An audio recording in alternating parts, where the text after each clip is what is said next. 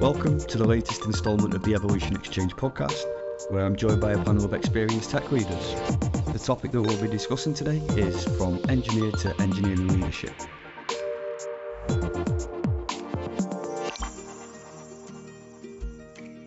Hi everyone, this is Chris Bennett here, the Nordics Managing Director here at Evolution. We're committed to doing recruitment in a different way that adds value to both our clients and candidates by providing you with amazing speakers and leading edge discussions on what's going on in the tech scene at the moment. There are 3 reasons why you should contact me. If you would like to speak on a future podcast, if you are interested in hiring awesome tech data, product or gaming freelancers for your business, or if you are looking for an exciting new organization to work with, please get in touch. Thank you so much for listening, and I really hope to hear from you soon. Please enjoy the rest of the podcast. Before we delve deeper into this, let's work our way around the room and make some introductions. So I'd like to know who you are, what you do, and also your interests outside the work. So, Angel? Yeah, thank you for that. My name is Donchev. I'm what we call in Maersk Platform Portfolio Technology Lead. I'm responsible for all the transportation platforms in Maersk. So those are all the systems that are accountable for our ocean transportation, landside transportation, air transportation. And on top of it, I have the privilege to lead our technology operations platform and the technology mergers and acquisitions function. Outside of work, I love sports. I have 2 kids, so we play a lot of them. Tennis, basketball, soccer, and that's it. Very nice. Who's your football team? Liverpool, unfortunately. Yesterday was, a sad night. Well, I'd just like to thank you as well, Angel, for your hospitality, for letting us host this episode here. But without further ado, Thomas, if you'd like to give us a little introduction. I'm Thomas. I'm currently the CTO at NoIgnite. NoIgnite is a digital agency. We develop a broad range of digital solutions for clients across the Nordics. And I've been in various engineering leadership roles for many years. Outside of work, I also like sports. I play the global sport of canoe polo. I'm a former basketball player, and I also have a couple of kids who play basketball. So I think, and I like to eat and cook. I'm going to cross-question you as well. Favorite cuisine? Favorite cuisine? Probably Moroccan. Good shout, for sure. And moving on to Gustav? Yeah, I'm Gustav. I'm working as a head of development at Domain, or actually a small newly formed business that's sprung out that's actually called Health Buddy. But Domain is also a digital company doing for digital agency company that's doing pharmaceutical solutions for fairly big companies, Johnson & Johnson, I think a couple of other big pharmaceutical companies are in the pipeline. And then on the side in Health Buddy, we're doing a small product app that should help people with high chronic disease. And the idea is that it should be done this year, and so we can enter the German market next year, hopefully. So that will be interesting to see how that turns out. When I'm not working, I'm living in Amager with wife and a couple of kids. So a lot of time goes with that project. And as also you, Thomas, I like to eat. I also run quite a lot, so may not be seen enough, but I like to eat and cook and travel. So, it's all about balance, isn't it? I think that's why I go to the gym as well, balancing out my big appetite. Yeah. How old are the kids, Gustav? 7 and 9 right now. So, and the fun age where they don't do that much trouble. Good, also cool. Yeah. And last but no means least, Juan. Hi everyone, it's great to meet you, and I'm thankful for the opportunity to be here. My name is Juan Hernandez, and I'm an engineering manager at the Waze, which is Europe's leading managed vacation rental group. We have several brands, including Novasol, Cottages.com, and House Season. We are in all Europe at the moment. I'm originally from Guatemala, but I have been living in Denmark for the past 4.5 years. I started out as a self-taught front-end developer and later moved to a back-end development. More recently, I've been having leadership positions, and I'm currently working as an engineering manager, as I just said. In my free time, I enjoy reading different type of books, spending some time outdoors, cooking, and I have recently started running. But yeah, nice to meet you guys. Nice to meet you. Very nice to meet you. So now that we've established a little bit of context on each of you, let's delve deeper into the topic at hand today, from engineer to engineering leadership. So before the recording, I asked each of you to pose a question that you'd like to ask the other participants of the group. Angel, if you'd like to kick us off with this. Yeah. So my question was, like, what good leadership in technology means, right? Does it necessarily mean people management? I think all of us in our career have been in this place where you start from individual contributor and inevitably it comes to, okay, do I continue my career as a people manager or as an individual contributor? And I think the field has evolved quite a lot personally. Like I see that now the careers of individual contributors have been expanded, like with principal engineer, distinguished engineer, and so on, which is the equivalent of a very senior people management function. But yet again, every time when I mentor people and coach people, they're at this crossroad and they cannot take a clear position. It's so much doubt what's the right thing for me to do. Yeah. And how I think personally, like it will be good to hear your views around it, is I always remind them, make sure that you solve the hardest problems for the company or the place that you work. If you do that, you will progress your career. And if you need people alongside you on this mission, go and become people manager. If you can solve them with the span of influence instead of span of authority, keep it clean. This is my advice, but how do you think about this? I think that's a super interesting perspective. I mean, I try and think of sometimes of the different aspects of leadership. So I think leadership is not just one thing. There's many ways of, as you pointed out, moving things forward. And so for me, it's typically sort of a Venn diagram, and depending on the organization, there could be different circles to say, you know, there's an element of craft leadership. Are you the best at what you do? Are you someone that other engineers look up to for that specialty? That's a form of leadership. There's a circle of people management, which is sort of the traditional, what we think of as leadership. You know, can you mentor people? Can you bring them up? Can you help them progress their careers? Can you manage a team? And that there's also sort of in the digital agency side, I'll call it client consultancy, but internally it could be sort of more of the architectural direction where you're very good at making the trade-offs, setting, you know, the pros and cons of different solutions. It's different from being strong at your craft and different from being a people manager.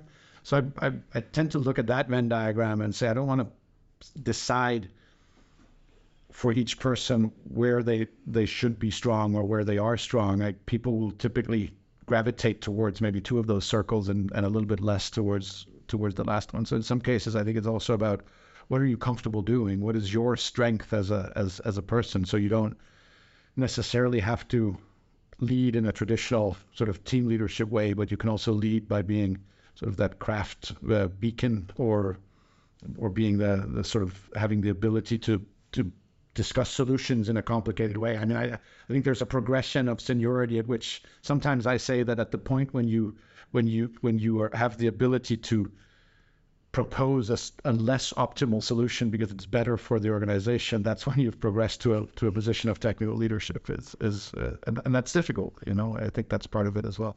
So and that's at least some of the thinking I've done around it. But I like your visual as well about doing what's hardest at the moment. I think that has value. And what about yourself, Gustav? I tend to agree with a lot of that. But yeah, I think, of course, of leadership also that you need to be good in people management and, of course, also in tech. And you will likely mostly seen as a tech leader from everybody else because handling the team is something, that's not talked about in the business. You still have to take the battles with technical decisions.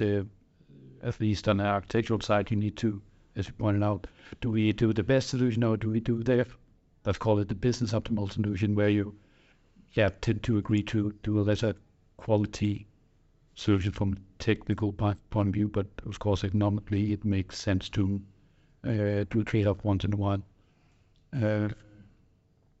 But what I'm doing normally when I'm being a leader is that I protect my team and try to do all the battles for them, so they can concentrate on still be the technical part. And then I try to talk, convince, whatever I need to do in order to figure out how do we do this best, take all the decisions or talks with the business side.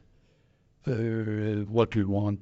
How can we translate that into technical requirements, and the other way around, if we need to tell people that, well, we need to do this before we can have the product, because there's a lot of technical decisions that needs to be taken that has no interest from the business side. So I think it might also be what's called ambassadorship, if that's a word. I don't know.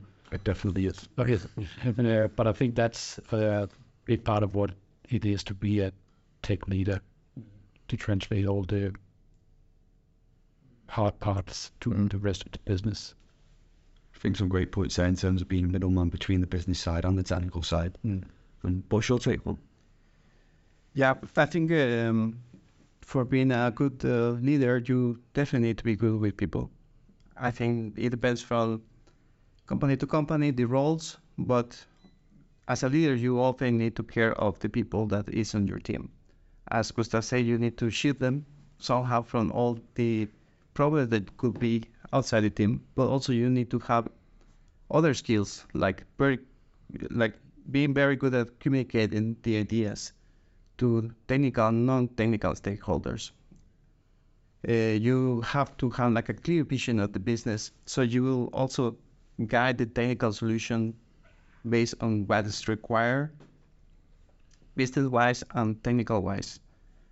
I personally think that the leaders in the tech industry need to have like a strong technical background, because they often guide the team and they mentor the members of the team. So it might be that you are good at, or you were very good as a developer, but now that you are leading the team, you'll probably only focus on describing the problems, communicating the solution, communicate with your stakeholders what is like the proper way to do it.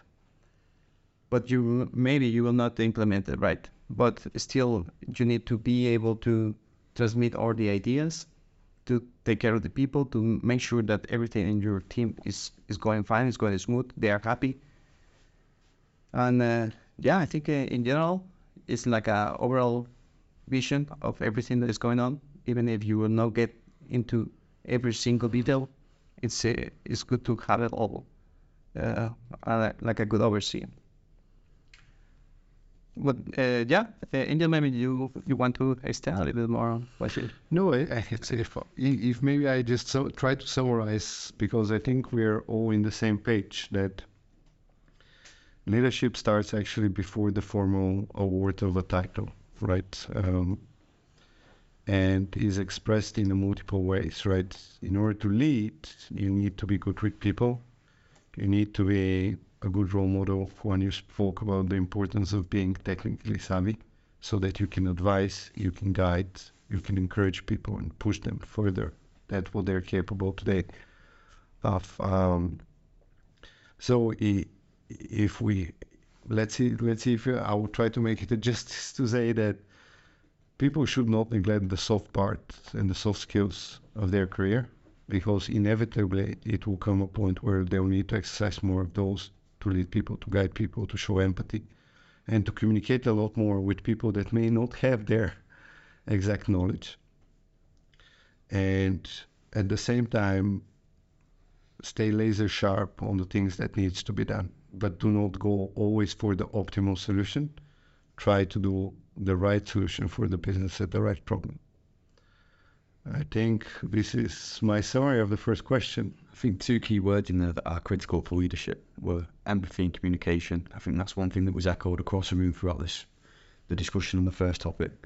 One thing that you mentioned, Juan, was people having a background in engineering helps within the leadership position. And I know, Gustav, your questions related to the friction throughout this journey. So if you'd like to pose that to the group. Yeah, I can. Yeah, because also, as you said, think that we are, as leaders, given leadership before we get the formal title. I know that my, so to say, title upgrade came after a few months where I'm actually doing what I'm doing now. So the big question is, how do you handle that, let's call it transition to being more of a leader? How do you avoid just adding those leadership hours on top of what you normally do? Because even though you're promoted or have a new fancy title, you are to some degree still expected to do whatever you did before, and now also add some leadership, but it might feel like that. So how do you handle setting aside hours for being the leader and setting aside hours for doing what you normally do, in quotes, because it can be a challenge, and you might also end up in a situation where the hours you spend on being the leader and just walking around talking with people, small talks that has nothing to do with work, but of course it's a big important as a leader because, well, you have to take care of your team and need to know how they are. How do you avoid that being felt like a waste of time and everything? And because it's for me, I try to be aware of that is being important, but to remember doing that every day. Yeah. Well, I think when you do this transition, as you say, it often happens after you've been leading the team and you're just called to lead it like in a formal way. What I would say that is important when you are doing this transition is also to set clear expectations within your team, with your company, with your manager, about what is required from you, what is the expectations that they have from you. I think based on that, you could also start planning ahead. What is my number one priority now? Often leaders have as priority the team, right? That if you have a team that is performing very well and you are the leader, then that could be your success rate. I would say that when you are an individual contributor, you are focused on one single task and you are focused on developing something. In tech, you could say, okay, I finished the application, finished my code, whatever you're working, and that's it. When you are being a leader, you are multiplying everyone's skills in your team. So you don't have the role as an individual contributor anymore, as you will say, but you have the role of the multiplier of everyone in your team. And I think the better they perform, it's a result of the work that you adding in the team. Sometimes the team will perform better maybe with something that it's not necessarily something technical, something that you could see, like that you will say this small talks, maybe to just encourage your team members more, and now they feel more motivated, and now they feel like they want to be more productive. But in general, I would say that for a leader, the overall goal is to make your team perform in the best possible way, even if you are not coding that much anymore, or you will probably not find enough time to code anymore. At least this is my personal point of view. Maybe Angel could extend on this. Yeah, I think it's an excellent question, right? The only thing that every single person on this planet has in common is the same amount of time, right? And it's a very, very precious commodity. It's incredibly hard. Like, I struggle with this question every time when I take on a new task, new area, and so on, because what we very easily understand is that the inertia is very strong, right, to keep doing what you're doing. But the expectations has changed, right? And stopping back, reflecting on what is new, what's required actually from the new role is incredibly important. But in my career, I have seen a lot of people that do not do it, right? And by not doing it, naturally, as you said, everything new comes on top. So very easily in the first 3 to 6 months, you can find yourself drowning, right? Working 14, 16 hours and trying to compensate, to keep carrying all the old tasks, at the same time perform according to the new expectation. So what helps me the most is to remind myself success is a function of time, right? Where do you spend your time? So every month I will try to keep a day where I reflect back where my time has gone, right? Allocated by the type of activities where, like how much is, for example, people management, how much is technical reviews, learning, like or other functions that I do, so that I'm very mindful of, okay, in the month going forward, is this the right allocation based on the expectations of myself, the role, the personal situation that I'm in, because our families need different things of us in different points of time as well. And it's incredibly hard, like it's a constant struggle to find the right balance and to reallocate between the buckets time. But if we don't do it, we end up following instead of leading.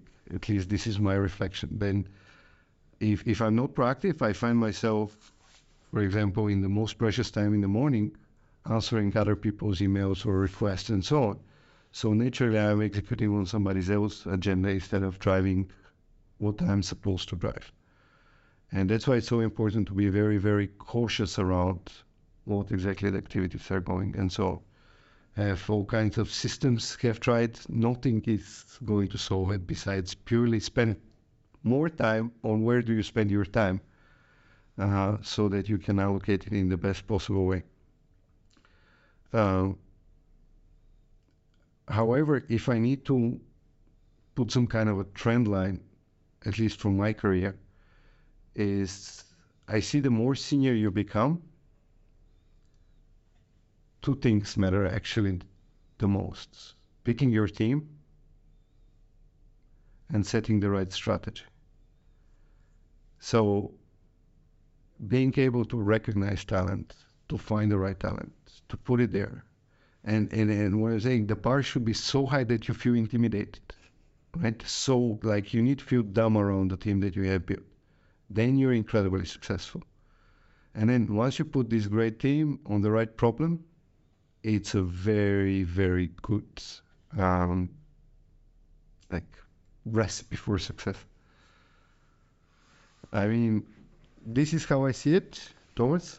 Yeah, I mean, I think it's an excellent question. I think for me, there's a simple answer and there's a hard answer. And I the simple answer, which I try and do, is essentially try and help leaders under me as they become leaders to free up time, right? In just very brutal ways by saying, well, if you're also going to be a team lead, that's a day a week you're going to spend on that. If you're also going to be, according to the Venn diagram before, if you're also going to be a craft lead, that's a day out of your week.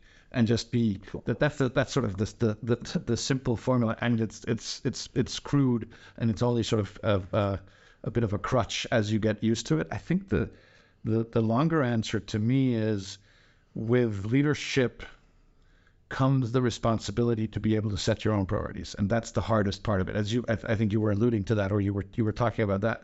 In a sense, the first thing the leader needs to learn is that they're also responsible for their own time for the first time, probably. That you're no longer just doing Jira tasks or whatever it is as an engineer, and there's not a clear backlog. You have to take responsibility for that time that you spend and how you spend it. You have to understand the sort of factorial of spending time with your team, in the sense that if I make 10 people 10% better, that's an extra person on the team. Essentially, that economic logic has to be part of what you do. And then I think, to a certain level. So once you understand that, I think then you have to have that power to make those decisions. So I think sometimes, and I've experienced this in my own career. Sometimes you get stuck in a job where the expectation is you lead, but no one has actually given you the mandate to make changes in the team underneath you. So you're sort of just a people leader trying to make sure the team is happy, but you've not been given the mandate to make changes, which means you can't really act as a leader, because part of being a leader is controlling what work your team does, because otherwise that balance is not going to work out. So one of the things I talk a lot about is the gravity of responsibility. So, I, in a very geeky physics kind of way, I say, we have to turn up the gravity of responsibility in our organization. So as I give someone some of my responsibilities as a leader, they then have to give something away to other people. So you have to make the tasks heavier, essentially. So, the engineering lead gives something to the senior gives more to the associates gives more to the juniors. So you're sort of putting pressure on top. And a little bit cheekily, I like to say, the right amount of gravity is when it hurts a little bit, but the guy above you is there to help. So, a little bit squeezed, but there's someone there to, pick up the load if it's too much. Because I think what you're basically saying, Gustav, at some level is that taking on that extra responsibility hurts. It's difficult. It's a tough thing to do. And that, in some ways, is a sign that you're pushing responsibility to the right level, where someone is, wow, this hurts, but I can do it. I can train my way out of it, in a sense, so I can lift that. And that is sort of a mental image I like to have. Yeah, Gustav, I think maybe you want to reflect a little bit on your own question. Yeah, and I think it was great input from all of you. And yeah, when I think about it and think about how do I actually divide my time, in our company, we also, because we have to do this product development for our own sake in new company, and this digital products, which means external customers, and then want stuff to be done yesterday. And when we have to manage what are we actually doing now and blah, blah, blah, we are in a position where we actually time block some of it, because that has to be done also to the development team, because they need to know how much time they can spend on each various product. So to some degree, that has probably been fixed by the need for being able to split time anyways. But of course, the leadership part, which is essentially hard to count how much time you spend, because when you walk out the door after hours, you close your computer, you don't code, you're not doing that, but you're still thinking, you're still doing all this kind of mind stuff that you do take with you home, and you might sit with your family and you're there, but really you're on work and thing. So that's I think the most strong, because counting hours not hard. So of course when you reach 40, I should stop, go home. But it's constant struggle, and of course trying to put some responsibility away is also good, but you still have to be in a position where you are enough people to do that, which in a small company can be a struggle. I think, so yeah, good feedback from everybody. I think that was a great answer to the question. I think right from the start, Juan, you explored why in terms of moving over from a quantifiable target into a hypothetical one, and then you said, taking accountability of your time right through to the economic sense of making 10 people 10% better. It's like having an extra person on the team. I think it went right round, and it was a real pleasure to listen to. Well, moving on to Thomas, I know you had a question to pose to the panel. I did. I've recently, in terms of leadership career growth, I've been looking at these concepts of engineering ladders. I'm sure you've heard about them, but essentially, I think it's one model of defining a clear set of roles, a graduation of engineering talent from, junior developers all the way through, and then also defining different types of leadership roles, from sort of team leads to more craft-focused leadership, engineering managers ultimately. And I think there's sort of a sense that that's really nice to have in terms of defining career growth for everyone to look and say, well, the next steps I have the opportunity to take is here. Then at some point I can sort of start thinking about where do I want to put my focus. You know, am I going into the team leadership direction, or am I more of sort of an entrepreneur or a craft guy? On the other hand, I think there's sometimes a sense that is too tight a definition of leadership. And I think what I alluded to with the Venn diagrams earlier, that there's different people, that different people can contribute leadership in different ways. And I'm a little bit concerned that if we go into these very clear role definitions, some people will get stuck in that ladder. So I was just wondering if you guys have thoughts on that. Gustav, if you want to go first. Yeah, it's actually a good question. My background is mostly from small companies where you naturally, no matter how who you are, need to fill out a lot of roles. We're talking about role definitions. And I think having the role definitions, or at least the exercise in defining roles, are good, because then you might realize what is it that is important for you and the company. So having the exercise defining roles are good.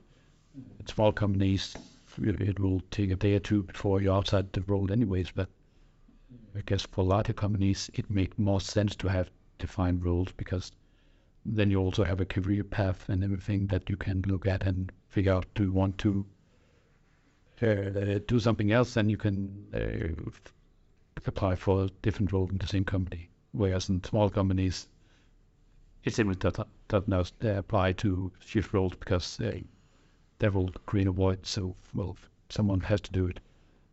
Which is also part of the leadership, that, okay, agree or acknowledge that someone is doing something that they might not want to do, but in a small company, you just have to do that role anyway. So yeah, I don't think there's a correct answer to the question about roles being good or bad, and I also think it depends on who you are, because if you're a person that likes clearly defined roles or boundaries, role definitions are really good. But for others that like to be all around, it might be basically a burden to have one. So yeah, I think that's my take on it. Juan? Yeah, a very interesting question. I think I had the situation as a developer when in my younger years. I was wondering where should I go after this step or this current position, and I think also depends on the company that you are at.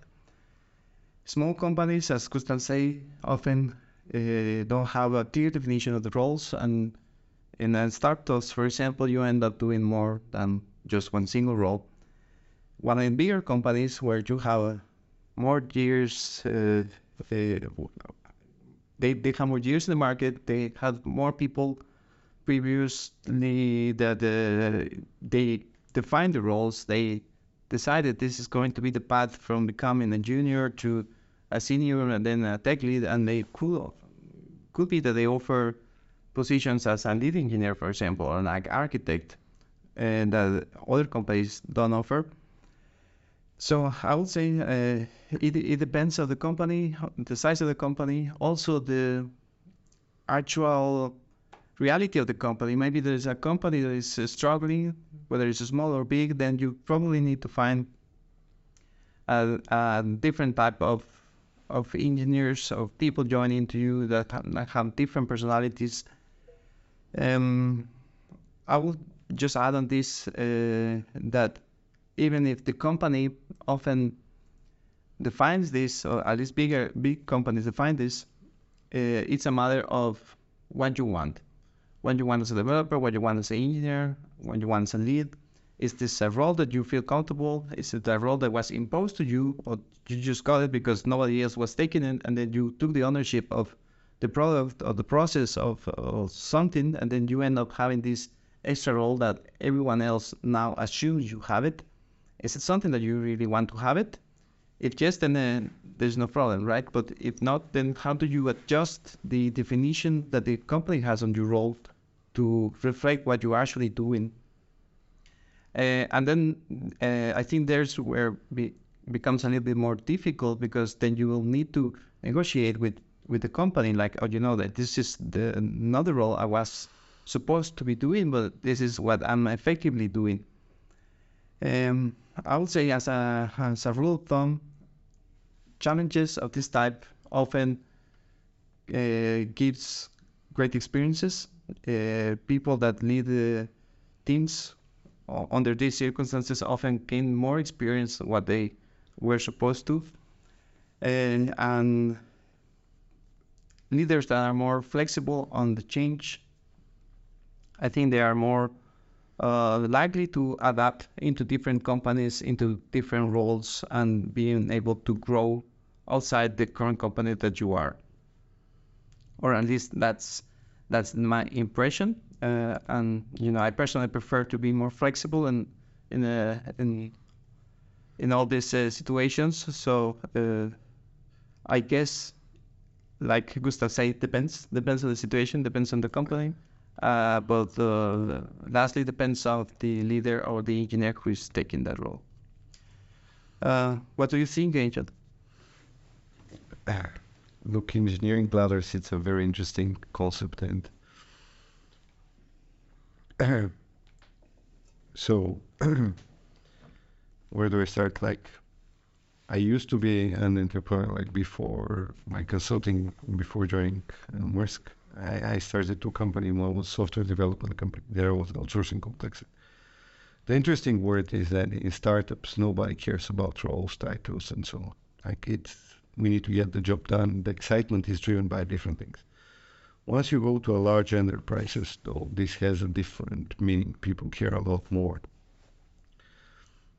Do they care a lot more for the right reasons? I'm not sure, but typically it's compensation is attached to titles, right? And I think this is what drives it.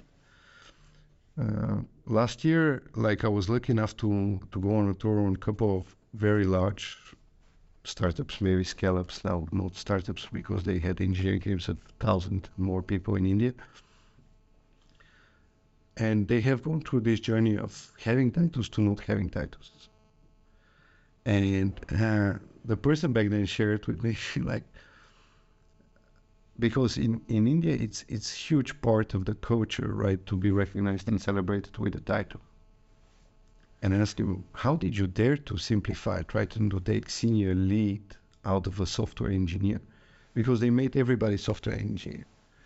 And he told me, look, we observed that people started becoming over-obsessed with different titles, and they were going to their managers and discussing, when I'm going to become lead, when I'm going to become senior, and so on. And we asked ourselves, why? What's going on here, right? Because we made sure that the best people get the best compensated work on the hardest problems. And one of their developers told them, because you have them, it's in our human nature when there is something on the shelf for us to want it. If you don't have it on the shelf, I will not care. Like, I like my colleagues, I like the problems that I'm solving. But when you dangle it in front of me all the time, naturally I will pursue it.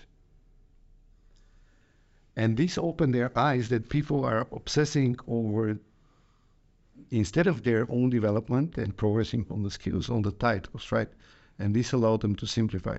Now, this brings me to the second point, like ditching the titles aside, right? It's how do you do career development, right? And in my opinion, you need to have some framework, right? Which balances the technical and the soft skills that you need to become a leader, right? And I'm a big fan of the T profiles, right? Where you have a clear spike in one dimension, like, and then you're good at the others. You cover basically the table stakes. So, for example, you can be extremely good front-end developer, but you need to have some understanding about path to production, CI/CD, and so on. You cannot be completely ignorant around this part, so that you can understand the implications of your work to other colleagues and so on. Right? Or, for example, databases, again, and data structures, because when you design the UI, you need to be able to imagine, if I modify slightly this data, how can I create better user experience and not just copy and replicate the UI that was designed by somebody else. Same thing on the soft skills, right? Communication, strategy, empathy, right? You need to have some framework that allows you to calibrate where people are, what their passion is to develop, and then to push them and to show them this is what actually the next level in this dimension looks like. And I look at all of this so that we can develop the talent further, right? I think it's more important. Otherwise, if we just pursue titles, I have observed that many, many times where people come and say, I have ticked the boxes on those 3 skills when I'm becoming great. And you're like, yeah, but you have not shown the leadership required, like to lead the team, to be the go-to person for this type of problems in the company and so on. And even the scarier part, I think it becomes on the more senior roles, right? It's when the roles cannot be just created out of thin air, right? You have the business need and then you have the role. So you cannot make everybody ultra mega super senior leads, right? Because the business just needs a healthy distribution between all the levels. And then I find that a lot of managers do not know how to have those conversations to say, look, yes, absolutely, you have covered the basin, but our company today cannot provide you with the opportunity to exercise those things at scale. So me as your leader and so on, I'll work with you to find the right opportunity. Maybe it's not even with our company, but people are not prepared to have those conversations. I don't know what you think of us. No, I think those were some really good points around. I think there's a lot of, I've done a lot of reflection. I've been in, large companies. I've been in startups. I've been in different contexts. Right now I'm back with a smaller team. And I think the way and also as context, I was always an engineer who bristled against role definitions. Like no one was putting me in a box ever. But as a part of sort of maturation and trying different things, I kind of feel there's a balance where, as you pointed out, the definitions of roles can be a good beacon for what's next. What do I need to practice as an engineer? If that's my ambition, if I want to be a team lead in the future, there's somewhere I can look and say, okay, I can reflect, I can talk to my manager that there's 3 skills here that I clearly don't have yet that I need to work on. I think in that context, it can be very useful as sort of when younger developers just look and don't know, what do I need to show to be there? But I also agree with what you guys pointed out, that in most companies, if it becomes sort of a prison of roles, this is your role and you can't do anything outside of that, then it defeats its purpose in a sense. So I think there's sort of a balance there where I'm now trying to see it as a way to have conversations with people about, hey, look at this guy, what he does in these areas, and here's some words that describe what that is. But can you reflect on what it would take for you to get to that point in this area? And that I think is super useful as an engineering matter, more than I think the framing and the role definitions are useful. But I do think that probably if my career had been in at the time when I think there's more maturity around these different paths and different roles, that would probably have helped at some point, rather than sort of really having to discover and find my own way through that. I think some great insights there. But linking it to the final question, I think one thing that's been a recurring theme throughout the whole podcast has been empowerment, communication, and getting the best out of those beneath you when you become into engineering leadership. So Juan, I know your question directly addresses this. Yeah, so I think this is also like an extension of the previous topic, because at some point you were the junior developer that wanted to grow and wanted to become a senior and wanted to keep gaining knowledge. But now that you are in a leading position, now is the other way around. It is you who need to make or your team members improve. It is you that now needs to take care of that. So I was wondering, how do you assess your team members' career growth, and how do you support and facilitate it in a easy, clear way to them? Maybe Angel can. Yeah, I think it's an excellent question. Because it's not easy, and I will try to describe what we are trying out at Maersk, and we're trying it out at scale. So when you become a leader, right, typically you have a cross-functional team. You have front-end developers, back-end developers, designers, testers, DBAs, SREs, all kinds of different specialties in your teams. And the classical way, like from the classical enterprise, is when you have the manager being accountable for every one of those specialties development. But let's assume I have come up from front-end developer, and while I feel comfortable coaching a front-end developer, what do I know about back-end development, SRE? How can I add value to this person's career if I have zero understanding of their specialty, the latest and greatest in their space, and so on? So when we started the digital transformation in Maersk, we said, look, we very cautiously increased the span of control of the engineering managers. So it's not the typical 8. We're striving between 14 to 16 people.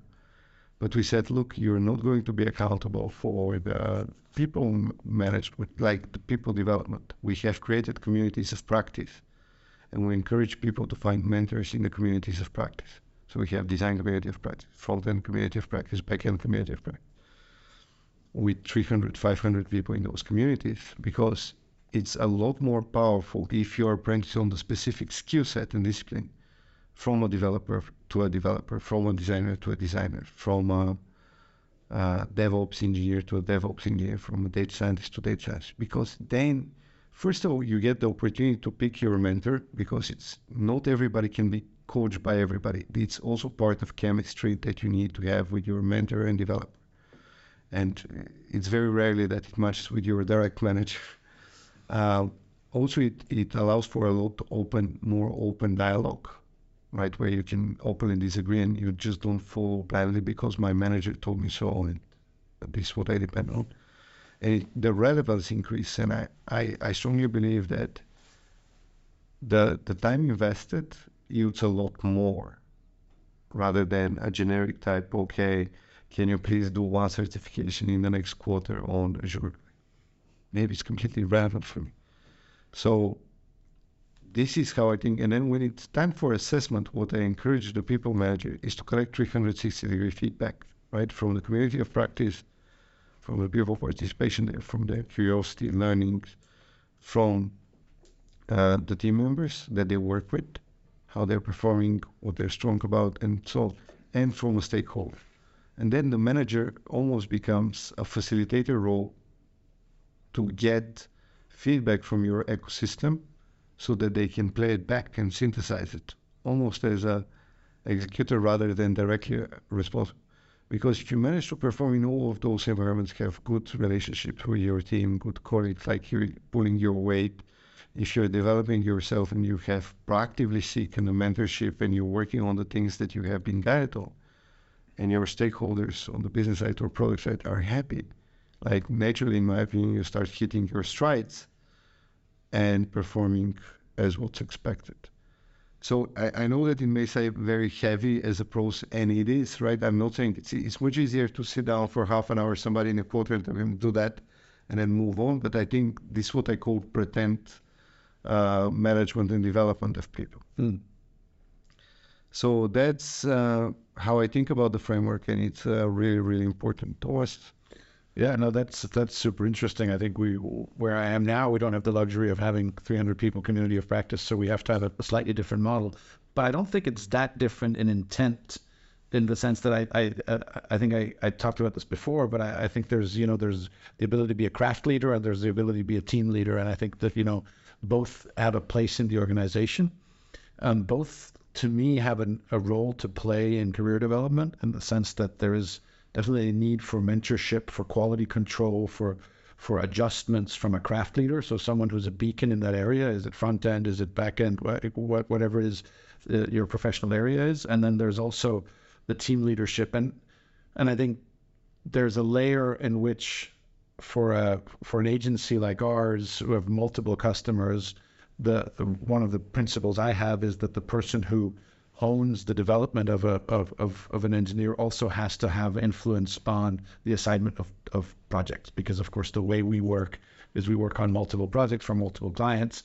And I've had these conversations, as you alluded to before, these hour, once every quarter, and you sit there and someone goes, well, I would love to do more React, or I would love to do more this. And if I'm receiving that, I can say, sure.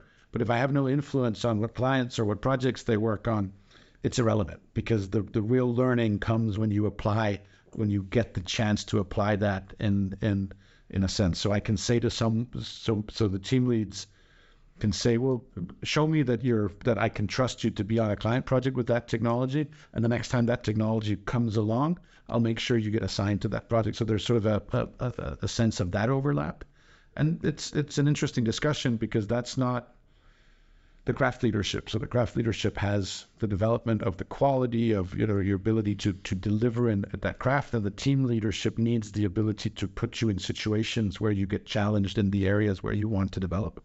And then I think when it comes to sort of the steps that lead towards leadership, that then the soft skills that you've been talking about, I think that's a different process, and that's where I will get more involved as sort of the CTO, the leader there, because I have the most experience in that, to have conversations about that when people want to sort of understand what that soft leadership looks like. I think those are conversations where I feel I can mentor people strongly, and that's obviously typically in the level below. So people who are already to some level engineering managers, or at least lead developers.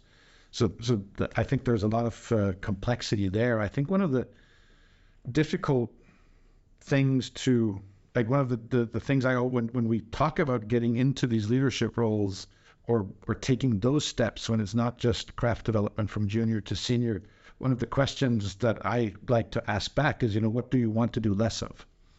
Like, reflect about what is it you want to put down. If you start spending only 40% of your time building front end, you're not going to be the same front end developer in a year that you are now. Like that's the nature of investing your time, and having those conversations as part of that, and just pushing back and saying, we have this Venn diagram, we have all these things a leader can do. Something has to give, because no one can do everything well. And for some people like me, that's over time just stopping coding. It's like, just don't do it anymore. But for other people, it can be different. They want to keep that craft beacon, but then there's something else they have to not be able, like you can't be good at everything. So I think those conversations are really interesting, to me at least. Gustav, do you have to add? Yeah, because your point is very much also my point, because I'm also in a fairly small company, like also smaller. So the career path and growth are somewhat difficult, because, well, there's a certain amount of products that we have, and some cannot just change technology just because we want to, and figure out that new technology, that's just not an option. So you have to grow in another way, and that's in a smaller team. You're likely also, everybody has more responsibility, and has to basically adopt and try to figure out how to solve the task, because there's no one to ask about a certain scenario, or how do we do that, because, well, it's up to you. So in a small company, you are growing quite fast because you have to solve it yourself.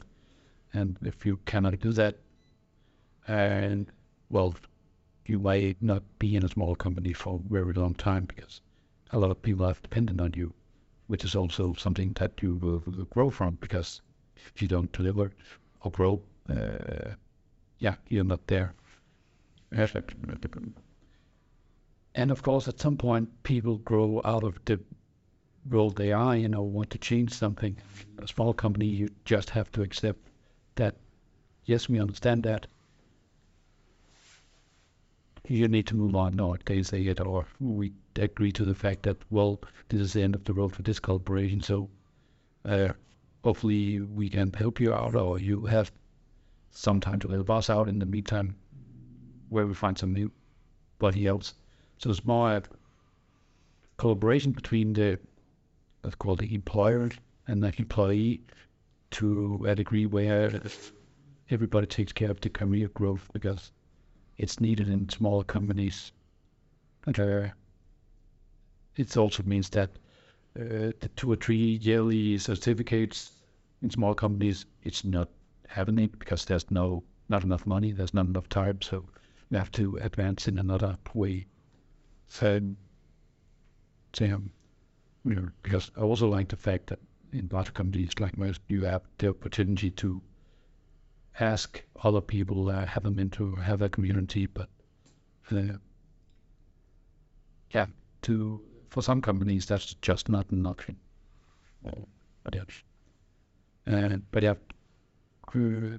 You, John, final thoughts?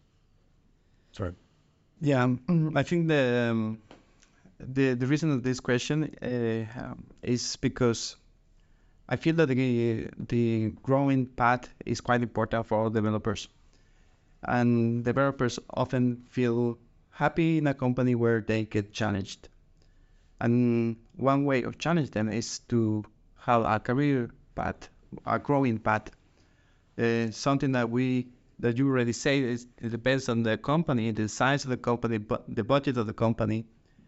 It will be how you define your growing path.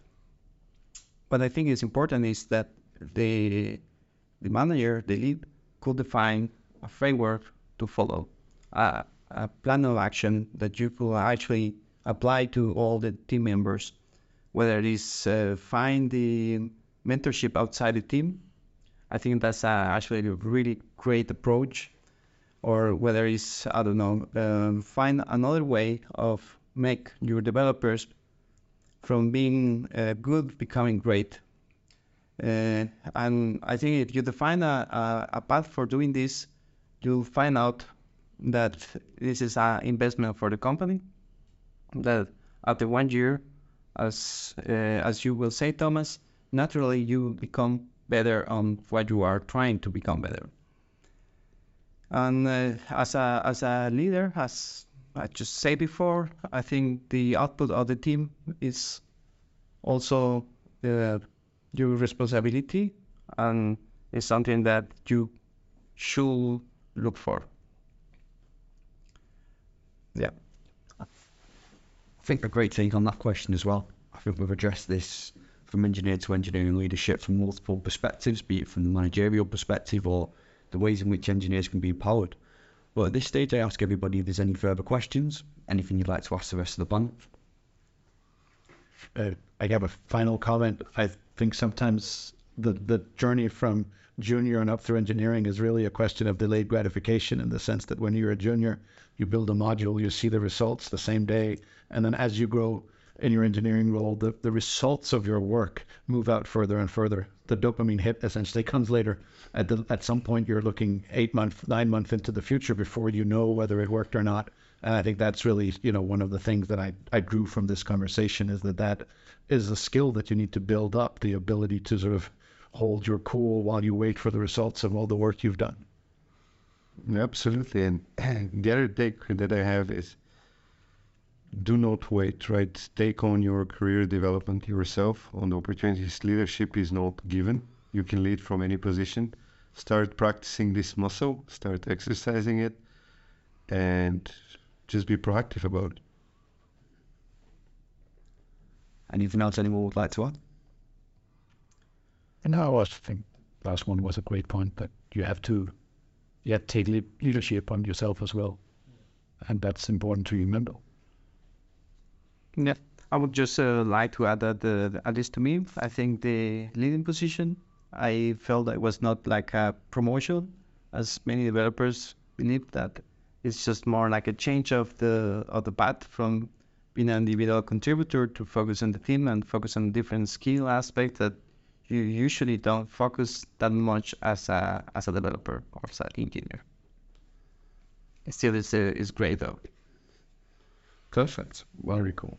I'd just like to thank you all for some amazing contributions. If you'd like to feature on a future episode, please approach me on LinkedIn, Connor Leyland. I'll see you all soon.